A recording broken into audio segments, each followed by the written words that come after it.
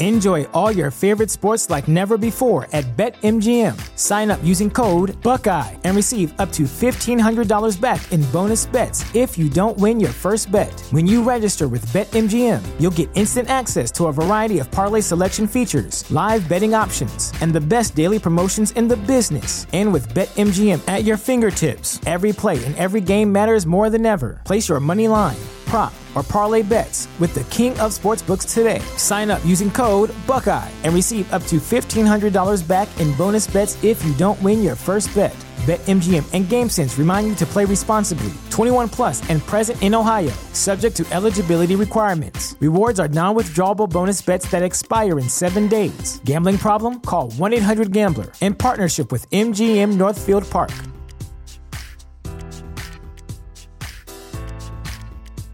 At Parker, our purpose is simple.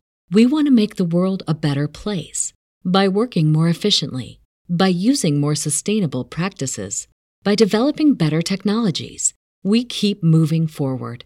With each new idea, innovation, and partnership, we're one step closer to fulfilling our purpose every single day. To find out more, visit parker.com/purpose. Parker, engineering your success. Can we talk something else? Can we talk about something else?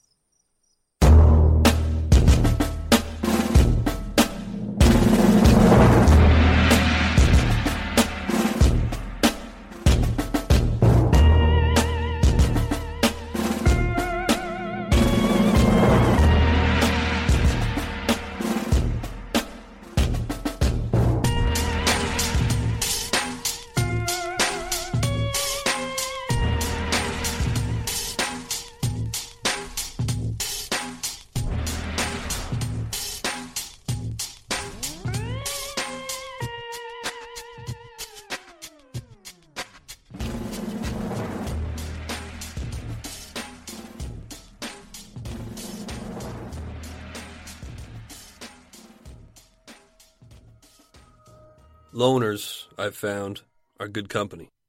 Once in a while, of course. I think we recognize something about one another, us loners. We sense each other's discomfort. A loner is born out of their own unrelatable past, so although we can't even relate to each other, we can relate to being unrelatable. I showed up at my brother's apartment one day around the age of 22 with a couple of garbage bags full of clothes. Leroy had a crash pad full of squatters, so I just hopped on the pile, eventually ending up on a pull-out couch salvaged from the street that we affectionately named Old Rickety. The apartment was right downtown and in a decrepit brick building that shadowed an alley and the back lot of a strip club. In the apartment below lived a tiny old bachelor, known maybe not so affectionately about town as the Elephant Man. He was covered in large goiters, pussy bumps that disfigured him. Some had been removed through surgery, leaving deep divots. He made a meager living off a disability and washing the windows of the downtown storefronts. His name was Frank, and we often chain-smoked and drank with the man on a shared patio during the summer months. He was the perfect neighbor for us. We were way too loud most of the time, and Frank never complained. A roommate soon appeared at Frank's, a tall, odd-looking Irishman in his mid-20s. I coincidentally met him at a train station previous to him becoming a regular on the patio. His name was Johnny, and we'd struck up a fast friendship beneath some weed smoke on a bench at the far end of the waiting platform. He'd been on his way to a rave and was wearing a full-out Winnie the Pooh costume that had a ripped-out mouth for drinking and smoking purposes. The head came detached, and when I approached him on our first meeting, he had it beside him like a football helmet. I casually asked him what was up. He said, quote, anything. I passed him the joint and we laughed our asses off, corny as it sounds. Johnny and I always laughed our asses off. He was the definition of a character. We never spoke too deeply about our individual past, but with him, you could tell, it wasn't good. It was clear that he was using the Elephant Man for a free bed. He even admitted as much to me. Frank considered Johnny to be like a suntan. Johnny considered Frank to be a lovable misfit he could trade companionship for board to. It was a sad situation. Frank was lonely and Johnny was destitute, an odd couple existing on the fringe of society. It was obvious to me that Johnny was running from something. The presence of police made him shut down. We got hammered in a pub one night, and he admitted that he was in Canada illegally and was running from trouble back home. What kind of trouble, he wouldn't say. He'd come to Canada to see about a girl, but it hadn't worked out. She'd become pregnant by him on a school visit to Ireland and later aborted their child without his knowledge. He spit when he spoke of this, clearly highly upset by the whole thing. I listened, which was all he needed. None of it made any difference to me. The guy was charming as hell. If a door wouldn't open for him, the window soon did. He'd fight at the drop of a hat, which was important to me then. When I told him I was owed money by a local scumbag, he found out who it was and basically kidnapped the guy, tied him to a chair in Frank's kitchen, then brought me down and presented it like a cat would present you a dead bird on your pillow. Johnny began heating up a spoon on the stovetop to burn the guy with. The young thug was spared by my pleas for Johnny to stop after he promised to pay up. We became extremely tight over this incident, which spelled the beginning of the end for our friendship. Johnny moved in with us, vowing to pay his share, but it soon became clear that he had no intention of contributing. He made frequent calls back to his dad in Ireland. I'd overhear these conversations that were full of heartbreaking apologies and promises. The charges that showed up on the phone bill came in my meager paycheck, but of this I never complained. There was something wrong with Johnny, I'd realized. He spoke to himself sometimes, and he was always on edge. He had crude tattoos. One was a dead tree that had the name Quote, Johnny Appleseed surrounding it. He slept with a big Rambo knife under his pillow and was obsessed with cocaine. A night with Johnny was great. A month, borderline terrifying. He never stopped. The party went forever. I'd wake up to the sound of him snorting something off of our beer can-laden coffee table. I say something not to be cute. This guy snorted caffeine pills when coke was scarce. I'd get up for work and he'd just stare at me like he didn't know who I was. I'd ask him how he could afford drugs and not his share of the rent, call him Johnny No Cash, to which he'd laugh and tell me to relax and attempt to share the plate of whatever he was fucking around with. He was always telling me to relax, like I was the one who was out of line. Our friendship soon fell apart because of this. We locked him out one night, and after banging for some time, he attempted to use the window, but a group of us confronted him. Yes, he scared groups of people.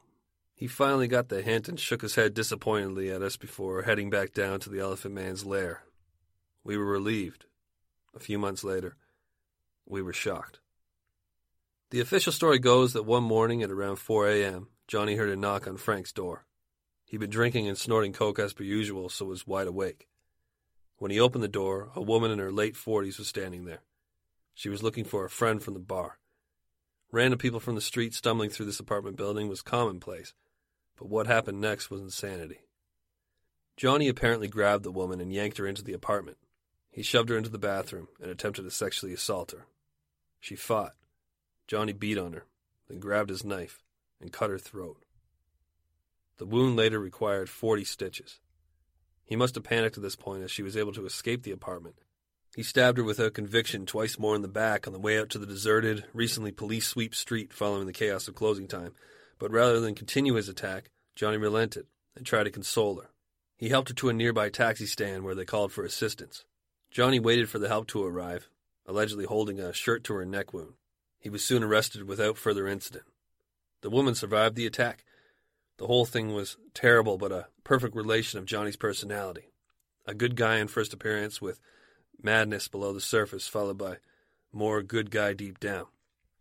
Well, maybe good guy is pushing it. How about sane guy who's able to self-preserve when the madness kicks in? Johnny was sentenced to 9 years in prison, then deported. I'm sure he served less. This sentence, when announced, caused the victim's family to gasp. Johnny didn't flinch, although I'm certain the toes of his feet lifted, as was his expression of hidden joy. The charge of attempted murder was rescinded after the judge accepted Johnny's story that he had envisioned the woman to be his ex-girlfriend, the one who had aborted his child, and he had experienced a psychotic episode as a result of drinking and snorting too much coke. I can guarantee you that if Johnny and I were to mend our friendship and chat over at Jameson about what really went on that night, he'd laugh through the tale, then show true remorse if I didn't reciprocate. The woman he attacked wasn't selling Girl Guide cookies, knocking on random doors at 4 a.m.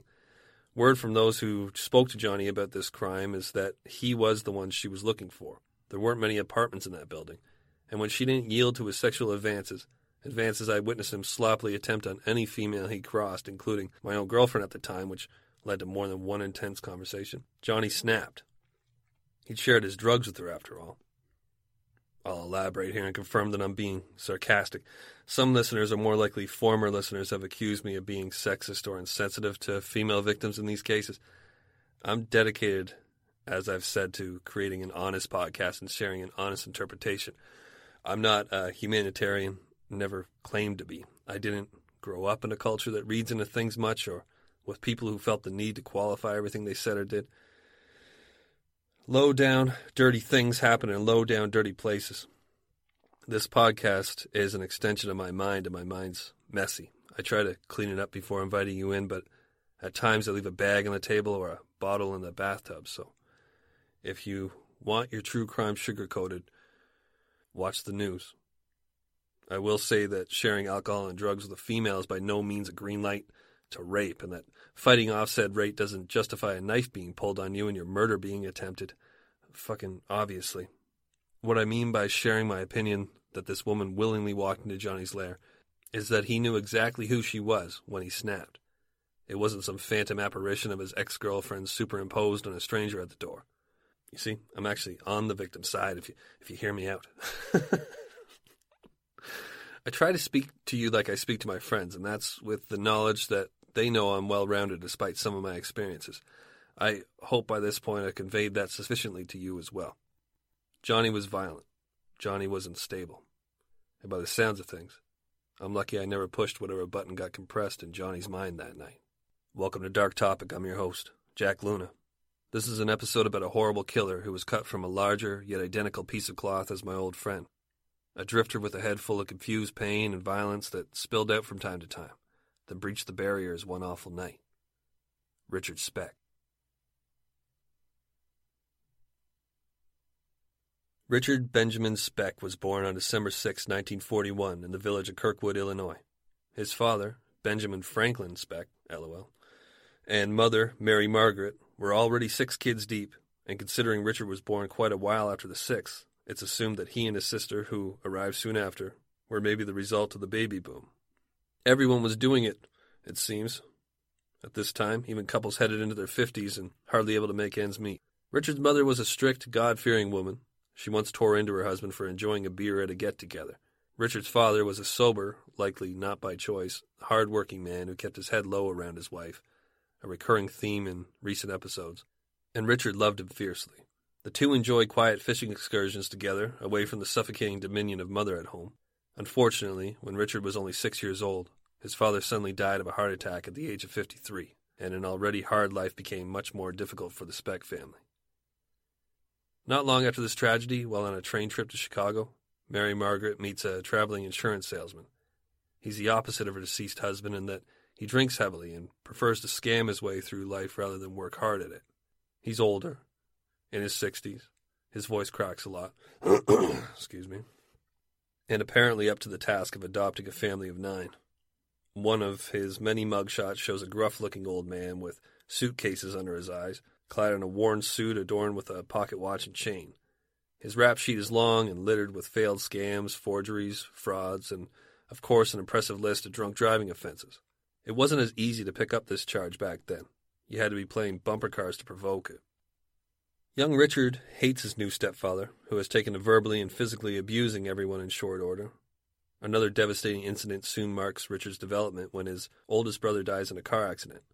It never really gets easy for Richard Speck. He is forced to leave Illinois for Texas, where the family moves from poor neighborhood to poorer neighborhood, at least 10 moves by the time he's old enough to begin a nomadic life all of his own. Acne plagues the boy's face through late elementary and junior high school. The scars from this are evident later. One of the main descriptions that will always follow him is pockmarked. He required glasses but refused to wear them. He had enough going against him when it came to his face. I'm surprised it isn't a bestseller at Halloween Depot stores every October. Speck's grades are never anything special. Teachers, likely feeling sorry for him, push him on through the system until he's eventually held back, following a particularly poor showing in grade 8. He manages to pass the following year, but Speck's high school career is short-lived. After failing every subject in his first semester of grade 9, he drops out. Speck soon takes up a drinking habit he began forming at age 12, full-time. Speck is a loner, and although he always carries an air of sly self-assurance, he's basically a scared kid inside, desperate for acceptance. He lies constantly, usually in an attempt to make himself appear tougher and more dangerous than he actually was early on. Eventually, he begins to believe his own hype and starts carrying a switchblade and collecting shitty tattoos, one of which read, quote, "born to raise hell." This crudely inked proclamation was inspired by Speck's belief that he literally brought hell into the world at birth, as the Pearl Harbor attacks occurred the next day. People are in fact intimidated by Speck. He's mean-looking, stands at 6'1" and is the wiry, deceptively strong type. His washed-out blue eyes are calculating, and he develops a drawl in his speech that's charming and disarming at once. Speck is in his early 20s when he manages to get work at a 7-Up factory, and although he begins getting into some trouble with the law through fighting in public disturbance while drinking mostly, he manages to keep the job and soon meets a pretty young girl at the Texas State Fair, 15-year-old Shirley Malone, who he knocks up 3 weeks into courtship and marries less than 4 months later. The right thing to do. All right, everybody, Badlands food. I've been thinking about getting a dog. With my little family, we're about to introduce a dog, I believe, at some point here, and I have an interest in how we're going to be treating said dog. And it occurs to me, that many dogs suffer from health issues. And with Badlands Food, actress Katherine Heigl, who's helped save over 16,000 dogs through her foundation, says she's seeing more issues with dogs' joints, odors, and health than ever before. And after doing a ton of research, she feels there's one place we can look to improve any dog's health. She's looking at their food. What she discovered is that the way many dog foods are made can actually create toxins that could be wrecking our dog's health, and this is true even for many premium brands. Fortunately, she found that by just adding a few special superfoods to her dog's food, she saw huge transformations in their health. She's made a 20-minute video explaining step-by-step how anyone can do the same thing to see incredible changes in their dog's health. It caught my attention, and as I'm about to get a dog, I think that I'm going to use this service, so I thought I'd share it with the audience as well. I know many of you have dogs. If you want to keep your dog healthy and happy, go to badlandsfood.com/darktopic and watch Catherine's video right now. Again, that's badlandsfood.com/darktopic to check it out. badlandsfood.com. All right, everybody, Zippix toothpicks. This is something that I use all the time. So this episode is brought to you by Zippix nicotine toothpicks. Zippix brings you a totally satisfying, convenient, and great-tasting way to curb your nicotine cravings. Now you can get your nicotine fix anytime, anywhere without having to rely on smoking or vaping. Zippix toothpicks give you an easier, better, and more discreet way to get your fix. They're available in 6 great long-lasting flavors, and they have options in 2 milligrams and 3 milligrams of nicotine. Zippix are perfect for flights, sporting events, restaurants, podcasting, literally anywhere that you smoke or vape, where that's banned. They're also one of the most cost-effective nicotine products on the market. Zippix also offers caffeine and B12 infused toothpicks if you're not a nicotine user, or if you're trying to get away from your nicotine habit. Zippix have already helped tens of thousands of customers, including myself, to get their nicotine fix without needing to inhale smoke or vape oils. Make your lungs happy and try Zippix nicotine-infused toothpicks. So ditch the cigarettes, ditch the vape, and get some nicotine-infused toothpicks at zippixtoothpicks.com today. Get 10% off your first order by using the code DARKTOPIC at checkout. Your lungs will be glad you did. Must be 21 years of age or older to order. Warning, nicotine is an addictive chemical. Zip more, smoke less with Zippix nicotine toothpicks. It's pretty clear at this point that Speck isn't going to follow in his father's footsteps and buckle down to raise a family. He begins behaving more like his stepfather, abusing his young wife and accusing her of the infidelities only he is guilty of. When his daughter is born, Speck is not present. He's locked up for his part in a drunken bar fight. In the summer of 1963, Speck begins to really blow his chances at flying straight. He forges a fellow employee's $44 check, then robs a grocery store for cigarettes, beer, and $3 from the till. He's soon arrested and eventually sentenced to 3 years in prison over this drunken crime spree. It should go without saying that he lost his job as a result, and his new wife is left alone with her baby to care for. He's paroled from Texas State Pen on January 2nd, 1965, after having served just under a year and a half. The good behavior he summons to earn this reprieve fails to hold under the influence of drugs and alcohol. Shortly after he's paroled, Speck takes a large carving knife and attempts to grab a woman who's headed to her apartment building from her vehicle. The woman screams loud enough to spook her attacker, and neighbors take notice. The police are called immediately, and they catch up to the highly recognizable Richard Speck, who is still lurking in the area for some reason. The tall, pale, pockmarked mouth breather is returned to prison and given a year and a third for the incident. 6 months of his sentence includes a parole violation that is tied in concurrently with the attempted assault. When his time for the parole charge is completed, a mistake is made, and Speck is released, 8 months early. Somehow, I've made my way back to pointing out mistakes by the Texas justice system. This is a Chicago-based crime story that takes a stroll through Dallas, I found out too late. I might have to look outside of North America to avoid the jangle of spurs in future episodes. After his release, Speck picked up work doing deliveries for a meat company. Soon enough, he's fired for choosing an early morning beer over a shower, not to mention the half-dozen accidents he's been in over 3 months with the truck they assigned him. The relationship with his wife is all but over. Speck is still in his early 20s, yet he feels like life has passed him by. He moves in with a recently divorced 29-year-old woman who tends bar at one of his favorite watering holes. She's a former pro wrestler and takes a liking to Speck, who soon accepts the role as a temporary father figure to her 3 children in exchange for free board and an open tap. This cozy little situation evaporates when Speck gets into a knife fight at the bar after learning that his wife has filed for divorce. He's charged with aggravated assault, one of his over 40 charges accrued while residing in the Dallas area. His mother hires a lawyer who manages to get Speck off with a disturbing the peace charge. The fine for this is $10. He gathers the funds without much work, likely no work at all. Finally, Speck's tenure in Texas comes to an end when 2 months later he commits one of the dumbest crimes I've ever studied. He breaks into another grocery store and steals 70 cartons of smokes and takes them out to an old car he's recently bought with the help of those who want him to hop back on the rails. Rather than fleeing the scene, he begins trying to sell the hot cigarettes to passers-by like a 1920s paperboy. A squad car soon pulls up, and Speck flees the scene, leaving the car that's registered in his name sitting like a fat fingerprint in the parking lot. The party is mercifully over in Texas. Speck hops on a bus destined for Chicago and is soon staying with friends and family, who he convinces with short expiring charm that all he requires is a place to nap while he works to get on his feet. He gains employment with the help from family as a carpenter's apprentice and manages to behave himself until he gets word that his now ex-wife is remarried just 2 days after the divorce is finalized. This news causes Speck to excuse himself from the dry environments he's being accepted into, and with the funds from the new job, he checks into a seedy rooming house downtown that lacks any rule other than paying up once a week. He soon spends a night in jail after threatening a man with his ever-ready switchblade in a tavern washroom.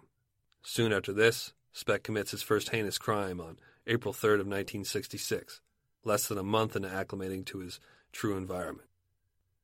Virgil Harris, a 65-year-old resident of small-town Monmouth, Illinois, returns home around 1 a.m. after an evening of babysitting. She closes the door behind her, then moves forward into what she expects to be a blessedly quiet sanctuary.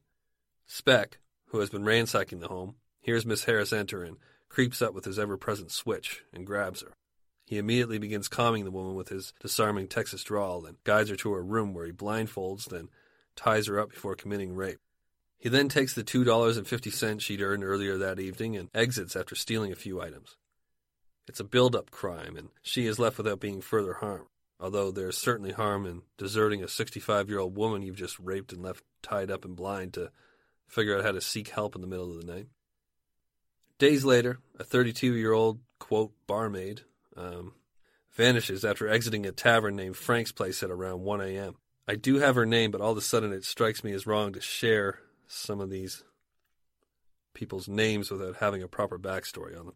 So I'll use my questionable discretion as we go here. Mid-game adjustment. Audible. It's Audible. It's football season, right? The police begin searching for this woman after she's reported missing 5 days later after leaving the bar, and soon discover that she's been beaten, raped, and left for dead in a recently built hog house behind Frank's Place. The cause of death is a ruptured liver. Speck, as I've already said, was a deceptively strong man. His arms have been described as being, at this time, like, quote, baseball bats, and his hands like the head of sledgehammers. I always check to see if one of my prospective episodes has been covered recently by another podcast. Speck's infamous story hasn't been presented much that I know of, but it has been briefly covered by the, in my opinion, usually hilarious Last Podcast on the Left. I'm not one to be offended by anything other than stupidity, but their offering left me a little frustrated after digging into this case. It was a spree killer episode they did, so they were glazing over it, I guess. But all I took from their coverage was that Speck apparently had a super punch that could kill on impact. I think they were talking about this victim's liver rupture, of which I found no proof that she had been ultimately murdered by a death punch. It's more likely he kicked her to death, as he used this technique later. Anyways, if you hate the way I tell a story, head over to that podcast event. Their immaculate rating won't be affected by your sensibilities like mine currently is. Great podcast, though. I'm jealous. I wish I could freestyle over the Wikipedia page for a living like they do. Just joking. They're super talented and funny. Check it out if you haven't. Last podcast on the left. The discovery of this woman's body behind the bar she worked at causes investigators to focus on those who frequent Frank's place. Speck, who is a recent regular, doubly draws interest when it's discovered that he helped build the hog barn in which the body is discovered. He's interviewed by investigators who catch up to him at his workplace on payday. Speck is amicable with the officers and promises to stay in town until they complete their investigation. They return soon after this meeting to further question Speck, but he's gone. Incredibly, either out of haste or stupidity, Speck leaves his room without clearing items that connect him to more than a couple of recent break-ins, one of which included the unconscionable rape of a 65-year-old woman. A warrant is put out for his arrest. Speck flees to his older sister's apartment that she shares with her husband and 2 teenage daughters. He spins the tale of having been approached by an organized crime family to sell drugs and that he now was on the run from them after refusing to do as they requested. His brother-in-law, likely desperate to be rid of this strange new house guest who has begun occupying the couch and reading comic books by day and telling outlandish tough guy stories to his daughters, Speck's closely aged nieces, by night, uses his clout as a former Navy man to get Speck employment on his ship, and soon enough, Speck is having his photo taken for his merchant seaman card. He soon ships out as a deckhand, but before his brother-in-law can finish wiping his palms clean, he receives word that Speck has been emergency airlifted off the ship after suffering from appendicitis. Speck gets emergency surgery and soon returns to the couch with his comic books. As soon as Speck is able to walk, he's sped back to the hiring office, which sits in close proximity to a row of townhouses being used by the local hospital as a dorm for nurses in training. While Speck's brother-in-law pulls strings, Speck likely pulls on a cigarette as he appraises the coming and goings of the woman known to Speck's now fellow merchant seaman as the Ladies in White. A ship conveniently accepts Speck on, and he finally gains some traction earning his own way again, flexing his skill set as a mop jockey and lavatory garbage bag refresher.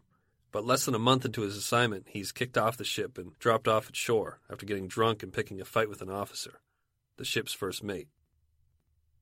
Speck is likely happy to be back on land. He has a paycheck, so rather than heading back to the hiring office, he boozes in the seedy South Chicago bar scene, popping the pills he's so fond of, called Redbirds, and hiring hookers to join him in his 90-cent-a-night rooming houses. He boasts over pool tables of how he stabbed the first mate of his ship on their way to Vietnam. It's likely as clear to you as it is to me that we have a real piece of shit on our hands here. It's been my experience that the tougher someone is, the quieter they are about it. Guys like Speck need to constantly let you know how tough they believe they are because deep down they're pussies. That doesn't make it safe to confront this type of character, however. The courts are full of weepy, wannabe thugs who pulled a trigger or a knife one night to defend their fabricated honor. When he finally blows his funds, Speck returns to his sister's apartment for the third time in as many months. It's the summer of 1966, and Speck is about as low as a 70-year-old hobo, although he's still not yet 25. Speck has finally worn out his welcome and is given $25 by his sister to basically leave them alone. He snags a room at the Shipyard Inn, which sits slumped about a half hour from the hiring hall, and promises to no longer be a burden. The day is young, but Speck has no interest in pushing for employment, seeing as how he has cash on hand. He pays off a week at the Shipyard Inn and heads down to the lounge area that conveniently lays beneath it. Speck has $15 to burn. He begins drinking and at some point notices a female barfly, who he begins following around. By evening, Speck is thoroughly sauced, and when this woman, known as Ella May, leaves the bar, he follows closely, pulling his switchblade and sticking it to her back. He repeats over and over in his patented soft drawl that she won't be harmed if she follows instruction. Speck pushes Ella May through a side door of the Shipyard Inn and escorts her up to his room on the 7th floor. Ella May is armed. She carries a .22 in her purse, but Speck has overwhelmed her, and before she can think to reach for it, Speck has it in his possession, his first order of business having been to see how much money his hostage held. Speck sits Ella on his bed and cracks open a couple of beers, handing her one. He behaves as though Ella May is his date. sharing cigarettes and regaling her with tales of his exploits at sea. Ella offers money to be let go, but Speck scoffs at this. He has a $1,300 paycheck in his pocket. Of course, in reality, he has nothing other than the $12 he's already lifted from her wallet. Speck asks the frightened woman about her children and family. Once he's convinced himself that he's done enough to justify making a move without it later being challenged as a crime to have done so, he forces her to take off her clothes and rapes her. When it's over, Speck hands Ella May a bag and guides her back to the street. He informs her that if she speaks of the incident to anyone, he'll harm her children. In shock, Ella stiffly walks away, the care package swinging from her clutched hand. Speck calmly moves in the opposite direction and soon steps into a restaurant named Kay's Pilot House to treat himself to a beer and a burger for a job well done. When Ella May finally arrives at her daughter's house, she peeks into the bag. Speck has sent her off with 3 beers for her trouble. She quietly sits down at her daughter's table to crack one.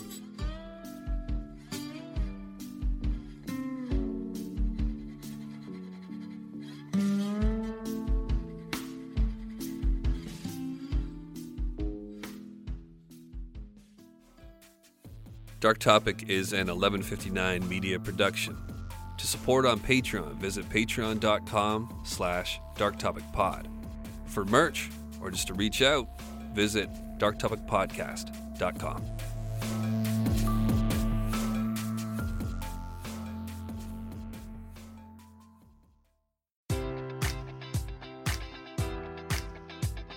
Enjoy all your favorite sports like never before at BetMGM. Sign up using code Buckeye and receive up to $1,500 back in bonus bets if you don't win your first bet. When you register with BetMGM, you'll get instant access to a variety of parlay selection features, live betting options, and the best daily promotions in the business. And with BetMGM at your fingertips, every play and every game matters more than ever. Place your money line, prop, or parlay bets with the king of sportsbooks today. Sign up using code Buckeye and receive up to $1,500 back in bonus bets if you don't win your first bet.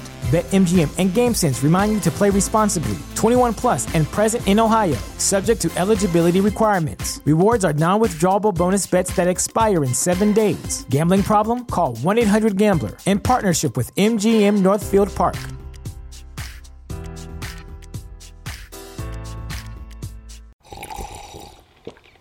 That's not just the sound of that first sip of Morning Joe. It's the sound of someone shopping for a car on Carvana from the comfort of home. That's a good blend. It's time to take it easy, like answering some easy questions to get pre-qualified for a car in minutes. Talk about starting the morning right. Just like customizing your terms so your car fits your budget. Visit Carvana.com or download the app to experience car shopping the way it should be. Convenient, comfortable.